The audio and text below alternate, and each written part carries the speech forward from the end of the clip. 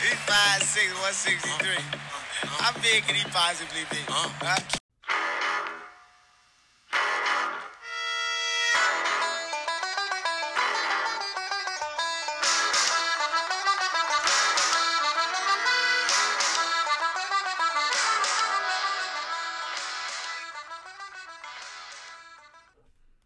Welcome into another episode of the 5 Foot Nothing, 100 Nothing podcast.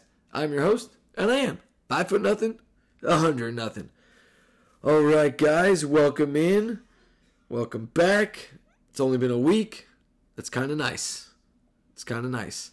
In a week's time, there is stuff to talk about, but unlike when you take off for a month, there's less. So I should be able to do this in less than, an hour and a half. We'll see. And if I do sound sick, it's because I probably am. I don't know exactly what's going on, but I'm definitely doing the Dayquil thing right now. That's happening. And normally I'd say, hey, or I say normally, most people would probably say, hey, let's skip it, find another time to record. Time's at a premium for me, free time that is, between 2 jobs, 4 kids, baseball, you name it, I probably have it going on. So when I make a point to set aside time to record, I gotta power through. And I took a page out of Ron Burgundy's playbook and took a shot of scotch. Scotch goes down into my belly. We'll see if it helps my throat. I don't know if it does or not. So, we'll see. Shout out to Shivas for making that happen. Alright, and shout out to Fighting Irish Faithful. He had me on his space last night. I sounded way better than this. I know that. But go check him out. If you like stats, if you like numbers, go check out Fighting Irish Faithful. I do bring some statistical elements when I talk about, previews and after the game and stuff. But I don't go nearly in the depths of statistics and spreadsheets that this man does. So if you like that stuff, please go check him out. All right. So there's some things we can discuss today. I am going to revisit my schedule prediction, not in the same depth I went 5 episodes ago, which was March 22nd. I do want to talk about the expectations for the season. I will talk about some injury news, positively and negatively, unfortunately.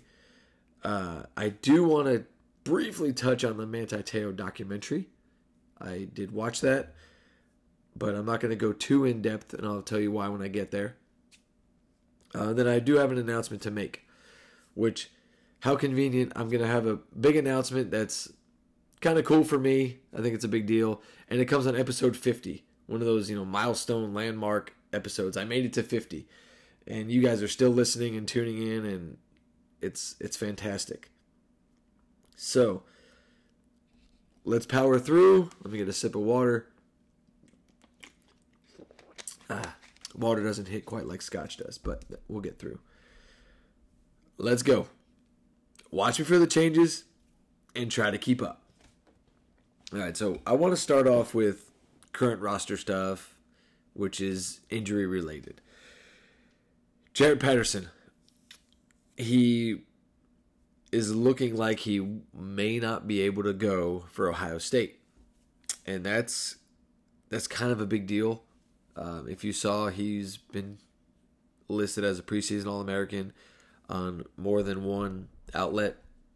And real quick, I keep seeing it. Mason Plummer amplified it. Jaret Patterson is not a center. I mean, he was, but he's playing guard now for us. And they keep listing him as a center. That's not what he is this season. But I guess he'd be the best center in the country. Lucky for us, we have him playing guard, I suppose. Zeke Correll obviously is going to be our center. But not having Patterson's kind of a big deal.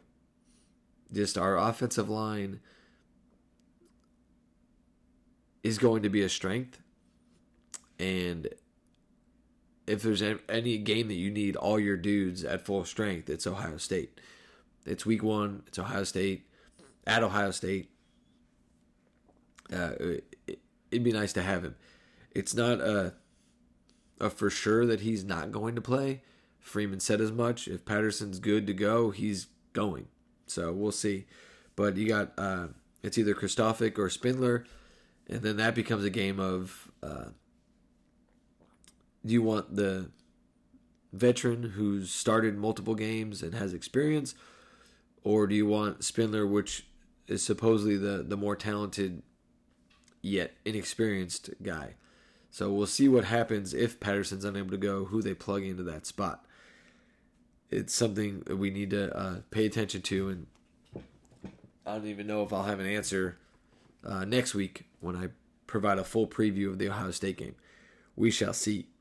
The other injury, which isn't getting much traction, I tried finding stuff about it, but it's Cam Hart. I don't know if he is hurt, isn't hurt, what it is. Supposedly it's a lower body thing, but it's nothing of significant news that I could say yay or nay into what is expected of him in terms of will he be ready for Ohio State, will he not, how long is he out? I don't have any of that information. I just know that it looks like he is somewhat injured or hobbled or hurt. What's the phrase? If you're hurt, you can play football. If you're injured, you're injured. So I think he might just be hurt right now. We'll see. Okay, enough about negative injury talk. Let's talk about some positive injury talk. Not that injuries are positive, but we have positive news about players that are or were injured. Let's start with Joe Wilkins. He's back to practicing. Now, I don't know if that means he's going to be a go for Ohio State, but just the fact he's practicing is tremendous news. For the obvious, we need receiver help, and he's a good one to have practicing and healthy and going. But I don't know. I tried to find to see if is the coaching staff telling guys who are reporting on this, who are more connected than I'll ever be, is he good to go? Is he going to play at Ohio State? It's still not clear. But I said last week, it's a foot thing. And as I mentioned, Kevin Austin, you don't want to rush that injury back because apparently it's very similar to what Kevin Austin had. And if you're a Notre Dame sports fan, you follow all their sports, Bonzie Colson had a very similar injury with his foot, and he was never the same. So you don't want to rush him back because it can break again. And it's something you want to be very cautious about. But the fact that he's practicing and running routes and moving, that's awesome. We need it. We need it. So, we'll see. We'll follow that. But the other guy who's a full go now, which is awesome, is our guy Logan Diggs. Diggs of Hazard with his jumping over Virginia players and sliding across the hood of the Rebel. I forget what kind of car that was.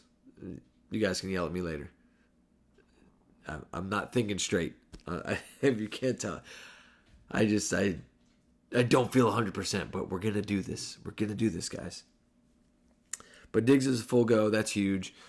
Not to say our running backs situation was weak or thin, totally, but we don't know what they're gonna do with Tyree. Are they gonna have him flex out and help in place of where Davis was? And just getting Diggs back just really helps tremendously. So we're glad to see that. Let's get him going up to full speed with everything he needs to know for, a week and a half? We got 10 days left. I don't know. I forget the number now. 11. Yeah, 10 days. 10 days till we kick off against Ohio State. So, but that's really all I want to discuss about, roster and injuries and stuff. And roster stuff will come back up here as I go through kind of revisiting our schedule and talking about expectations and things like that. So, but as far as injuries, let's knock on wood that we're done with that. let's get everybody we've got healthy and ready for September 3rd. That's all we can ask. Okay, so back 5 episodes ago, March 22nd, so that would be like 5 months ago, I said Notre Dame would go 10-2. I said we'd go 10-2, and it would be probably a New Year's 6 kind of finish. That's what I'm feeling. But I want to somewhat adjust how we're getting to 10-2. It's not changing too much. It's some confidence levels have changed, if you will. But just run through it real quick. I just game by game, win-loss, nothing crazy. And I'll come back, talk about each game a little bit. Not like I did 5 months ago. But Ohio State, loss. Marshall, win. Cal, win. At North Carolina, win. BYU in Vegas, that's a win. Stanford, that's a win. UNLV, that's a win. At Syracuse, that's a win. Clemson, I'm calling this a win-loss. More towards the win. Navy, that's a win. Boston College, that's a win. USC, calling it a win-loss. More leaning towards a loss at USC. That has something to do with it. Okay, so that's where we get to 10-2. Taking L's at Ohio State and at USC. Now, I'm not going to spend a ton of time on Ohio State. I'll do it next week. We know what they have. It's a lot, okay? They're bringing back a lot of players. They did lose players to the NFL, but they're still bringing back plenty of talent. We know they are. They changed the defensive coordinator. That could benefit Notre Dame, especially in week 1. So, we want to see what our offense can do, knowing who the defensive coordinator is, because we just played him in the Fiesta Bowl. So, we'll see. But I just don't know that we have everything we need to beat Ohio State at Ohio State week 1. So then, Marshall, the Fighting Kane Maddens, the Fighting Dump Trucks. We're going to run through them. California, Irish Wear Green, break out all your green. We're going to beat them. They lost to Arizona. It was Arizona's only win of the season. Arizona also lost to Northern Arizona. And obviously, it's a new year. A lot of things are different. And when we get to California, we'll discuss their roster and whatnot. But I just don't know how you go from what they were last year to beating Notre Dame. No. At North Carolina, they finally named a starter for their quarterback position. Drake May, I think his name was. But they don't have Sam Howell anymore, and he was everything for that team. I don't know how good Drake May is or isn't, but Sam Howell was pretty damn good, and he couldn't beat us. I don't see North Carolina all of a sudden fixing this and becoming a team that can beat Notre Dame. Because the last time we played at Chapel Hill was supposed to be like this big deal, and North Carolina was going to beat us, and that didn't happen. Then we get our bye week. Then it's BYU in Vegas. A lot of people are saying BYU in Vegas is going to be tricky. I'm not saying it isn't going to be tricky. Not saying that at all. To me, this comes down to a talent thing. And by the time we get to this game, I believe Notre Dame, with their talent, will be running a lot smoother and better and can beat a BYU team with their talent. To me, that it comes down to that. Not that BYU isn't a good team, not that they're not well put together, well coached. No, all those things are true. But I just don't see how they're going to outplay us enough to win. You know, people say, "Oh, well, they were 10-3 last year," and I talked about it in March. Their record was more like a product of their schedule. Yeah, they had a big win against Utah. Cool. But it felt like they lost to any good or decent team they played, which was Boise State, Baylor, and then randomly UAB. So I don't know how good they truly are or will be. They're one of those teams that could very easily be 10-3 again, but they could also be, 6 well, I say 10-3 because of the bowl game. So 10-2, or were they 9-3? They were 9-3 going to the bowl game, won the bowl game. They could be 9-3 again, or they could be 6-6. Who knows? We'll see. But it is the Shamrock Series game with our sweet icy whites with the gold trim. I wrote down back in March, we should have been all gold uniforms, but I do like what they came out with. I'm very thrilled about the uniform. So, we'll check that out. I just don't see BYU. That's a game people say we should be scared of. I'm not worried about it. Stanford, that's a win. I don't know how else we could... There's nothing more to say. Stanford's not very good at football right now.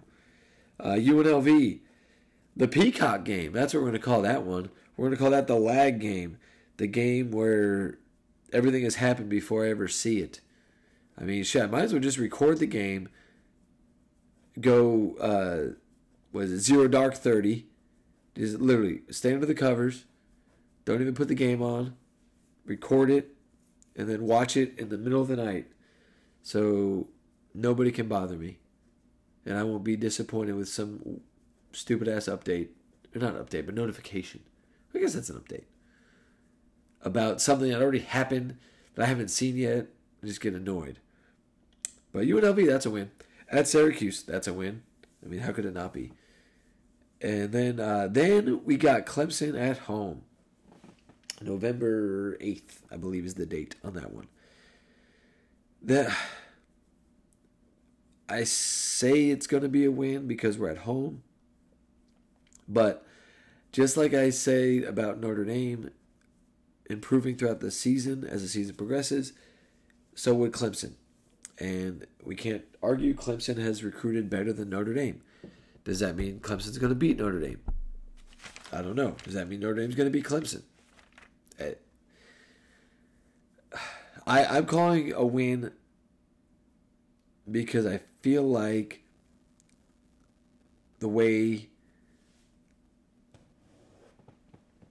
Clemson played last year versus how Notre Dame played. Now, I know Notre Dame's replacing their quarterback, but I think our quarterback, Tyler Buchner's got a lot more possibilities and explosiveness than Jack Cohn ever did or will. And then you look at Clemson. Well, DJU struggled. Does that mean Klubnik's going to come in? I don't know. Shipley's a year older. He's going to be better. It's just... I'm putting a lot of stock in what they did last year, and I know, it's a new year, it's a new season. You're right. But you also lost Brent Venables, and without Brent Venables last year, who knows what Clemson would have been because, like I said, their offense and DJU was just not that good. However, they do have a bye week leading into the game with us. That could be a benefit. But that's going to be the most fun game for me this season. Full disclosure, I think you saw me put it on Twitter. I've made a lot of Clemson friends, and I went to the Cotton Bowl in 2018. Clemson people were very kind, and night before the game, during, after, I was probably a bigger jerk than any Clemson fan I crossed paths with that whole weekend. So... And then I made friends, like legitimate friends with some Clemson guys. So that's going to be a fun week. I'm sure I will get at least one of those guys on my show so we can go back and forth and have some fun. Maybe I'll get on one of their shows. We'll see. But that's going to be a fun week for me. But I do feel like if Tyler Buchner and this offense can be what we think it is, and the defense just continues to do what it's been doing for many years, I like us to beat Clemson. Navy in Baltimore. I don't care. Navy in Dublin, Navy in Baltimore, Navy in Antarctica. We're beating Navy. The game is no fun with their triple option and chop blocks, which, by the way, real quick, watching for the changes, try to keep up. How awesome would it be, week 1, Ohio State, and I'm probably going to mention this again because it's just fun to talk about. Week 1, Ohio State, we get the ball first. We'll receive, do the old BK thing. Instead of, you win the toss, you kick off. You defer, whatever it is. You kick off, you get the ball in the second half. I always thought that's the rule. But anyway, BK always took the ball. Fine. Let's take the ball and come out against Ohio State and run the damn triple option. Could you imagine? Just think about that shit. You got a mobile quarterback, like insanely mobile, tough quarterback in Tyler Buchner. We got 3, now that Diggs is healthy, 3 more than capable running backs. Put Estime right behind Buchner. You got Tyree and Diggs on the wings. And here's the thing. If a team like Navy can compete, which they have, and you can't argue it, and a team like Air Force or Army, but Navy specifically, because we play them every year, they've been more than competitive, more than their fair share of times, given the talent disparity, right? They've been more than competitive. Imagine what a bunch of legit D1 stud players could do with the triple option when you got a mobile, tough quarterback like Buchner, who, by the way, can also throw. Not like Navy, who, they throw. It's like middle school. It's like, oh, hopefully they catch it. He just throws it up there. But how awesome would it be to come out week 1, triple option, and just Ohio State wouldn't know what the hell is going on. And then here's the other little wrinkle. You never do it again. You just do it the one time. Because here's the thing. If you can figure out as good as the triple option can be, if you figure it out, you're wasting plays, right? But you come out, first drive, probably catch them off guard, probably get some solid plays out of the deal, right? But then never do it again. But still, maybe every other series, throw the formation on the field, but don't actually run the triple option. Like right before the pre-snap, flex out, and it's a 4-wide set, and you just run a pass play or whatever. But how fun would that be? And Ohio State, I think that would send them into a very what's his nuts, Jim Knowles, right? I think he would go bananas. He'd be like, he wouldn't know what to do. Is it this play? They're going to do it this play? Are they going to do this play? Okay, no, they're doing a triple option. All right, defense, trying to change up the defense. I just think it'd be fun. Maybe I'm crazy. Maybe I'm playing, video game football in my brain. I don't know, but I think that would be pretty badass. So anyway, Navy, that's a win. Boston College, that's a win. People are saying look out for Boston College. It's at home, and I'm sure Jurkovec has got his own special motivation to come in and win at Notre Dame. He should still be our quarterback, I think. But that could be a whole episode on its own. But he's going to come back. He's going to have some motivation. He's still got Zay Flowers. I get it. But the fact of the matter is just, again, BC is backup college for a reason. We're not going to lose to Boston College. Not with the talent we have on our roster. And again, a lot of these games are going to come strictly down to talent. That's why I don't feel great about Ohio State. It's strictly a talent thing. If they play up to their capabilities and we play up to ours, they're likely going to win. I said it last episode. You can coach up all the 3 stars you want. Coach them up, coach them up, coach them up, coach them up. But if you go against a team who's got a bunch of coached up 4 and 5 stars, the 4 and 5s are going to win 99 times out of 100. It just is. It is what it is. So Boston College can play great. As long as Notre Dame does too, we win. So now, if everything goes as I just said it, you're sitting at 10-1. 1 game left at USC. It is not the same team from last year, or the year before that, or the year before that, or the however many seasons, 2,000 plus days since USC's beat Notre Dame. And I want to be wrong about this. And I hope when this time comes, we have 11 games worth of evidence to say I was way wrong back in March and then again in August. And we're going to put it to USC again. And it's a big deal. It's a big deal for us to win this game. Absolutely. It's Lincoln Riley starting his time at USC. Marcus Freeman starting his time at Notre Dame. It's a game that it almost feels like a must win, right? So I want and need Notre Dame to win. But if I'm playing the game of how good will each team be if they continue to grow and progress and play up to their potential, at USC scares me at the end of the season. I believe they're going to have a better year. And they're fair weather fans. Like, they are the epitome of fair weather fans. But I think they're going to have a good enough season where that stadium's going to be packed. They're going to be back. They're ready to go. And they added some people.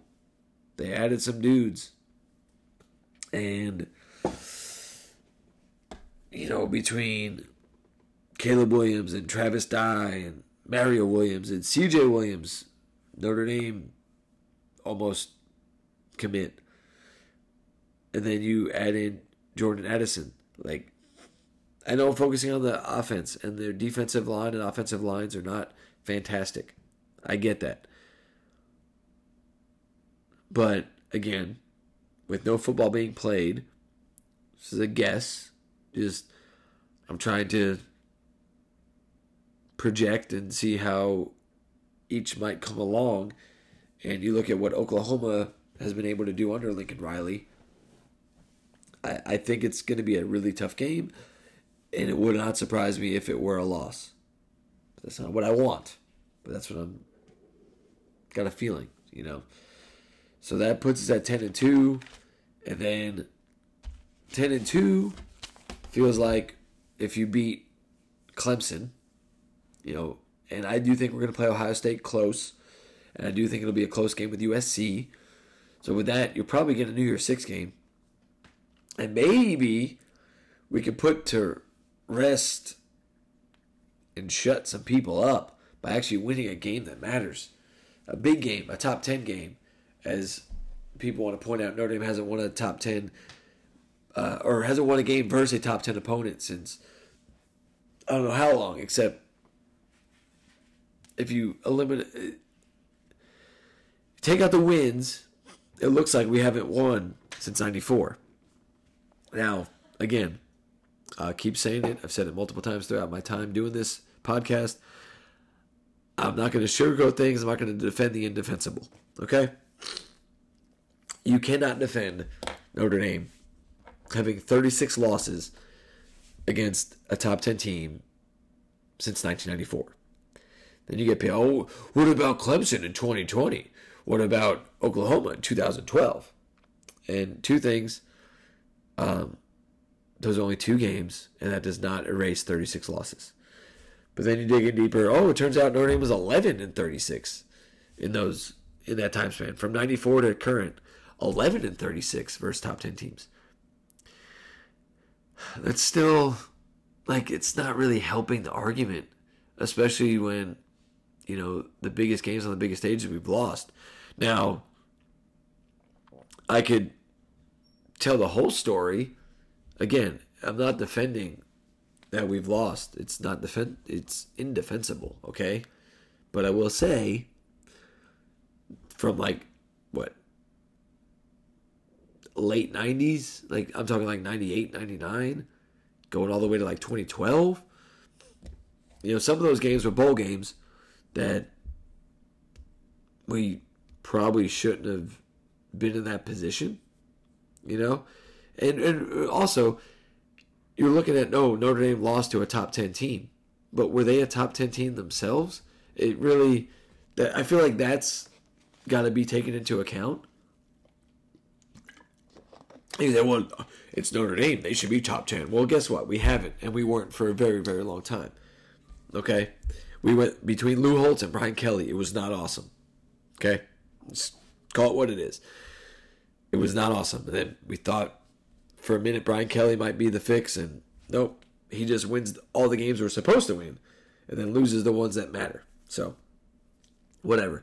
But if you're not a top 10 team yourself, go look at, say, any SEC team that's not, Alabama, Georgia, LSU, Florida from 94 to current.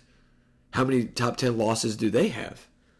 Or you look at the bottom of the ACC and how many top 10 losses they would have. And you go conference by conference. Find the, Big Ten. They've had plenty of teams ranked in the top 10. How did Illinois and Indiana and, Purdue and just Rutgers, what's their record against top 10 teams? So context matters, right? However, if you go through some of those, like the 01 Fiesta Bowl against Oregon State, we were in that game because we are Notre Dame. I'm convinced of that. The 07 Sugar Bowl, which I was at, which is a gargantuan reason why I do not care for, and I'll use the word hate. I don't like that word. I hate using the word hate, but LSU fans are the worst people I've ever encountered, and that helps me dislike Brian Kelly just that much more. It really does. But the 07 Sugar Bowl, we were there because we are Notre Dame. There was nothing to insinuate that we were going to win that game. And granted, I wasn't thinking like that, but you look back in retrospect and you're like, oh yeah, that makes sense. Like, we shouldn't have been in that game, And I went through, was it my third episode, I believe it was. How many, 47 episodes ago. Is Notre Dame overrated, underrated? And the few times I came up to the conclusion that we were overrated, like legitimately, was when we were put in these positions that we probably shouldn't have been put in. And then we got exposed. But did we get exposed? Because if you were really looking at it, we weren't that good. So, I don't know. I guess, yes, we got exposed because we shouldn't have been in the Sugar Bowl in 07. We shouldn't have been in the Fiesta Bowl in 01. But it's Notre Dame. It's going to draw eyeballs. It's going to put butts in the seats. Let's do it. And then, boom, we got our ass handed to us. And if you were really paying attention, you shouldn't have been surprised. I mean, it's just is what it is. But 2012 to current, yeah, we have some losses that suck. But you look at the names of the teams we've lost to: Georgia twice, Alabama, Clemson, Alabama again, Ohio State. And yeah, we had the clunkers against Miami and Michigan. Those we should be competing with, and we didn't. I ain't got an answer for that one. But you look at 2012 and 2015 Fiesta Bowl and the two college football playoff appearances. We lost to, in 2012, the best team in college football. 2018, Clemson, the best team in college football. 2020, Alabama, the best team in college football. 2015 was Ohio State, and they were pretty damn good. I'm not saying it's justified that we lost, and in some cases lost by a lot, but I don't know that there's many teams that were winning any of those games either. So, whereas in 01 and 07, you could argue there were other teams that should have been in that spot and probably would have competed a little bit better. That I'd listen to. But from 2012 to current, no sir. There were the spots Notre Dame ended up in, bowl game wise. Now regular season, it's the regular season, and we got to show up and win.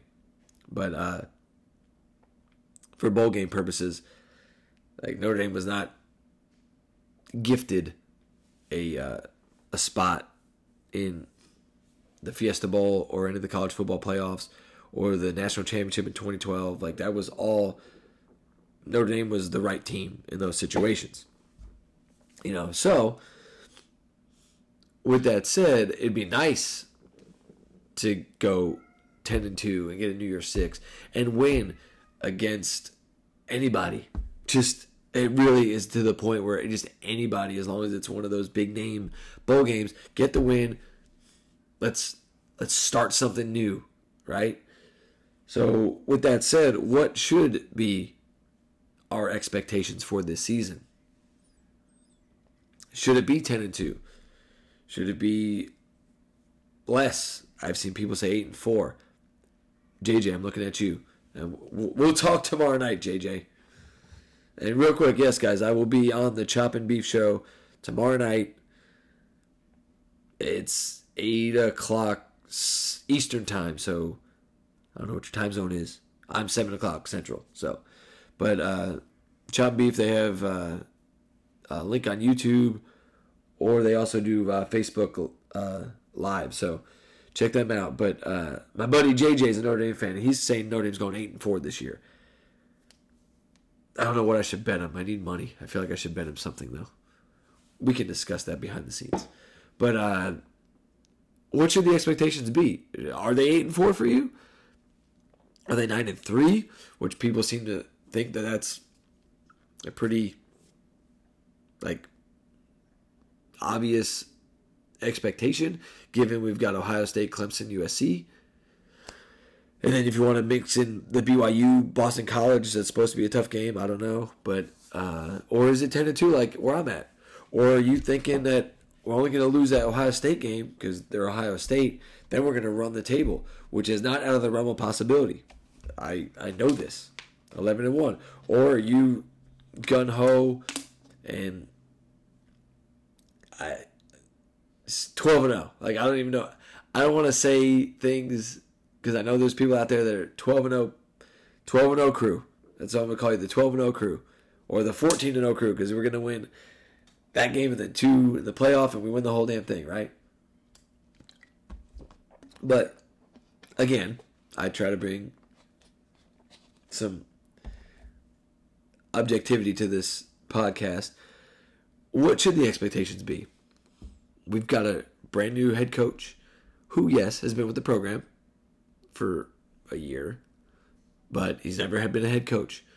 So, credit to him. He surrounded himself with people who have done a lot more within college football and even professional football. Al Golden.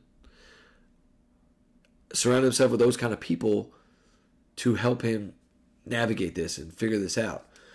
But what he's accomplished as a defensive coordinator and gotten to where he's got, I don't think it's going to be this huge step down.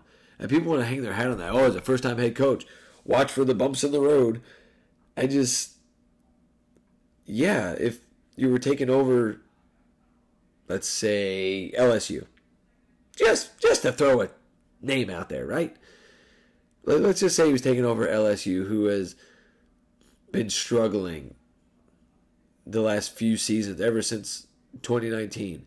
That was like a roller coaster. They climbed all the way to the top and said we made it, and then just dropped all the way down. That Marcus Freeman doesn't have his quote unquote work cut out for him. He might, from a sense of it's Notre Dame. It's a huge brand. It's a huge university. It's a historic blue blood football program. He's got to lead them, and he's got to, do all those types of things that sometimes doesn't even include being on the field. But to say he's got his work cut out for him is a bit much. Because, yes, we do not like Brian Kelly for a litany of reasons. But one thing that drove me nuts about Brian Kelly, and I said it even when I was doing this one season of my podcast, we're about to start season 3. Exciting times. I say one season because I started my podcast after the 2020 season. So I did a whole 21 season. Now we're running to 22, right? But golly, I totally lost my train of thought, guys. Yeah, my cat ran across and I'm lost. But to think Freeman has the work cut out isn't correct. Brian Kelly set him up with a great foundation. The thing that drove me nuts about Brian Kelly, that's what I was going to say. He just won the games he was supposed to win, which is fine, cool, great. But we expected you to win those games. The ones that were even remotely on the fence was, I guess the 2012 Oklahoma, but that was Brian Kelly was so new. That was so new. You know what to expect, right? But 2020 Clemson, like those are the kind of games we need to win. And they didn't have Trevor Lawrence. I'm sorry, but DJ Uiagalelei, I probably said that incredibly wrong. So DJU set a record for most passing yards by an opposing quarterback in Notre Dame Stadium in the history of Notre Dame Stadium. Like, I don't want to hear that because Trevor Lawrence didn't play, that's why Clemson lost. DJU had a freaking game that, what more could Trevor Lawrence have possibly done? So I'm not here for that. But he finally won that game, and then we come back, and then we look ridiculous against Clemson with Trevor Lawrence. So Brian Kelly's motivational tactics obviously were borderline non-existent. He did not make a concerted and focused and above and beyond effort to get the more talented kids to South Bend. Freeman's doing all that stuff. So I don't want to hear he's got his work cut out for him. Like, what? What work? He's brought in more talent in the, because he had to keep together the class. And people want to say, 22 was actually Brian Kelly's class. I say BS. Because Freeman had to keep that shit together. So, or sorry, the 21 class, I guess. I don't know, whatever. But the last class of Kelly's tenure, I give more credit to Freeman for that. And some of the guys even came in defensively because of Freeman. So yes, it's Freeman there, right? But I just think his style is going to, at minimum, keep us where we're at. I don't see this huge drop. Okay, we got a new quarterback. What we saw from Buckner, he's got the tools, guys. He's got the tools. They used him more like a package last year. We had Jack Cohn. They didn't bring in Buckner.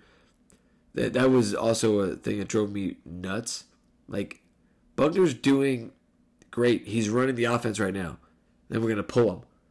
Why? Because the time for the package has run out. I never understood that, so I'm excited to see Buckner. And I believe he has the skill set to give us some of this offensive explosion that we've been begging for, because we're getting more talented guys. We just got to see it happen. So expectations should be at minimum, record-wise, what they were if it was Brian Kelly, right? Where the games are supposed to. So with that, I think minimum we're 9-3. But I think Freeman has a little extra juice that we're going to win one of those games that I say we're not supposed to, but that are going to be closer, and we may even not be the favorite, you know? I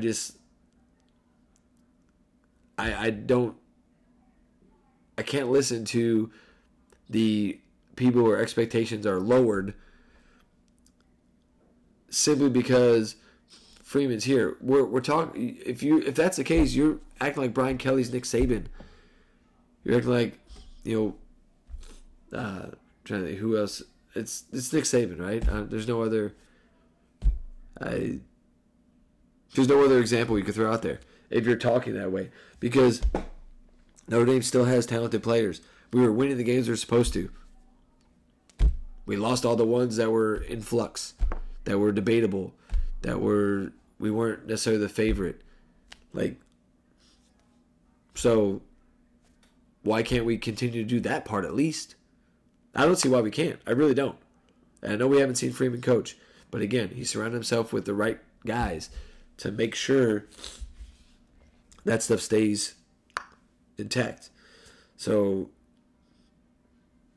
I like 10-2, and I'm hoping as the season progresses, I feel a lot more confident, and I'm 11-1. Now it's funny, I said my confidence had kind of shifted, and it's my confidence in that I thought we'd beat Clemson. We're going to beat Clemson, and we'll probably lose to USC. Well, now I'm more like I'm closer to we might lose to Clemson, and I'm closer to we might beat USC. So my confidence has gone up in what I've heard and read about how the team is practicing, but I've also heard things about what Clemson's doing. So I have to adjust accordingly, right? So I still think it's 10-2, and the 2 losses are Ohio State, USC. I hope I'm wrong. Let me know what your expectations are. Shoot me a DM. Email me at 5footnothingpod on Twitter. At 5footnothingpod@gmail.com for my email. And some of you guys have my number. Just text me.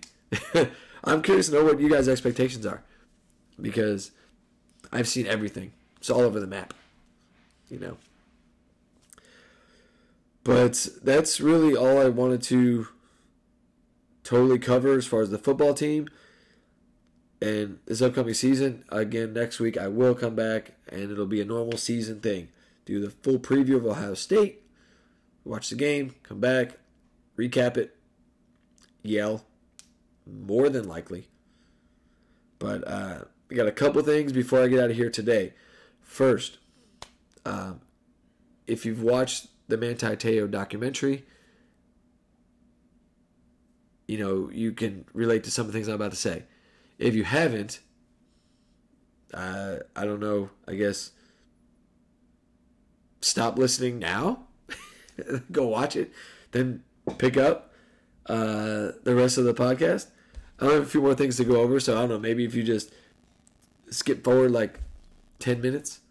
Well, yeah, maybe 5. I don't think I'll talk for 10. Maybe 5 minutes. But so the Manti Te'o documentary was extremely, extremely well done. So as a Notre Dame fan, obviously we're very interested. We were very connected to that 2012 season, to the story, all of it, right? And real quick, I'm not going to say too much, not even about spoilers, but I mentioned I'm going to go on the Chop and Beef show tomorrow night. Me and JJ can discuss his 8-4 nonsense with Notre Dame. But one topic we want to discuss is the Manti Te'o documentary. And so I encourage you guys to come over there, because I know some of you have gone over there and listened to the show. And when I'm on there, you've been over there. It's 4 dudes just sitting around. I will be drinking beer or whatever. And it's just laughs and good times. But we're going to bring some seriousness to it with this Manti Te'o discussion. And so I don't want to step on the toes of what we plan to do over there here. But I do want to talk about it. It's my show. It's Notre Dame. This was a big deal for us, right? So the Teo documentary was so well done. And I knew a lot of that stuff. I read all the stories, right? But there was plenty that I did not know. And some of which you couldn't have known because they came directly from Teo's mouth or Naya's mouth. I guess we'll call that person Naya. To just make it easy, right? There were things that we didn't know and couldn't know, right? And that's what was great about the documentary is we learned things that we didn't and couldn't know until it came out. But the takeaways are exactly what I felt and thought during that time. Now, people said it. It's been put all over Twitter. Who knew what catfishing was at that point? Nobody. It was a new phenomenon, right? And now me and my wife are obsessed with the show Catfish, and it's funny, and not in a make fun of funny kind of way. It's just funny to me, because people want to be loved and have a relationship, and the lengths they will go to both sides pretend or be the one getting catfished, where they just want their relationship so bad, and it's just I don't know a different word to use. It's funny and sad. It's all these emotions because it's I can't relate, but you see it and the level of emotion that goes into it, it's all there, So, and Naya's role in this whole thing, it's been played out on the TV show Catfish. And there are moments where you're like, oh my God, I feel so bad for that person. They didn't know what to do. They were living a life they didn't want to live. They were a person they didn't feel like they were. And again, I can't relate to that. But you can hear and empathize with what they're saying, right? And I've seen the show to where I've been in the place where it's like, man, I feel so bad for that guy or that girl. And, they didn't know what else to do. They were just trying to be what they believe to be themselves. They just went about it in a very awkward way and wrong way and deceitful way, but look how, sorry and sometimes they're grateful for the show for exposing it and letting them kind of just come out and be who they need to be, right? So the Teo documentary, Naya had a very open forum. She was front and center. He was front and center. Naya was front and center. And had a chance to own and be remorseful and everything. And they did none of those things on a level that I was like, wow. And God bless Manti Te'o for saying, I forgive Naya. Because I don't know how. Now, granted, I don't know if he watched or knew the things Naya was saying as part of this documentary. But I feel like if he did, how do you forgive that person? How? They flat out admitted there was an opportunity to end it. And I'm not even talking about prior to the fake death stuff. Prior to that, there was an opportunity to end it. And they chose to not. They literally made the active choice to say, you know what? I'm going to keep pressing forward with this. Come on. And then to mess with him in that way, and the fake voices, the numerous fake voices, where you're fooling his family, you're fooling him, you're the list goes on. It was next level. It was next level sociopath, psychotic behavior that I don't know that I could forgive somebody if that were to happen to me. And the takeaway is Te'o got so much love and sympathy, and people were so regretful for the things they said and did for obvious reasons. The guy got played. And it's not his fault. That Nia did everything to run out the Lene character. Like, to the fullest. Like, when you start bringing in brothers and cousins and all this, and then you bring a little girl to hug him. Are you kidding me? What kind of psycho does that? I was just, God, yeah. And then if you, I'm sorry, if you didn't cry at the end, I don't know what to say, because that dude went through the ringer, all because somebody was having fun playing a game, because that's what it became. Initially, you're like, okay, I get it. You feel a certain way, you can't express that certain way, so you found a way to be what you feel without really being it, right? Through a fake profile, pretending to be a woman. So it starts there. But then, like, you lose any type of sympathy you ever thought you could have, because of the steps that just, in the hole that just kept being dug and dug and dug.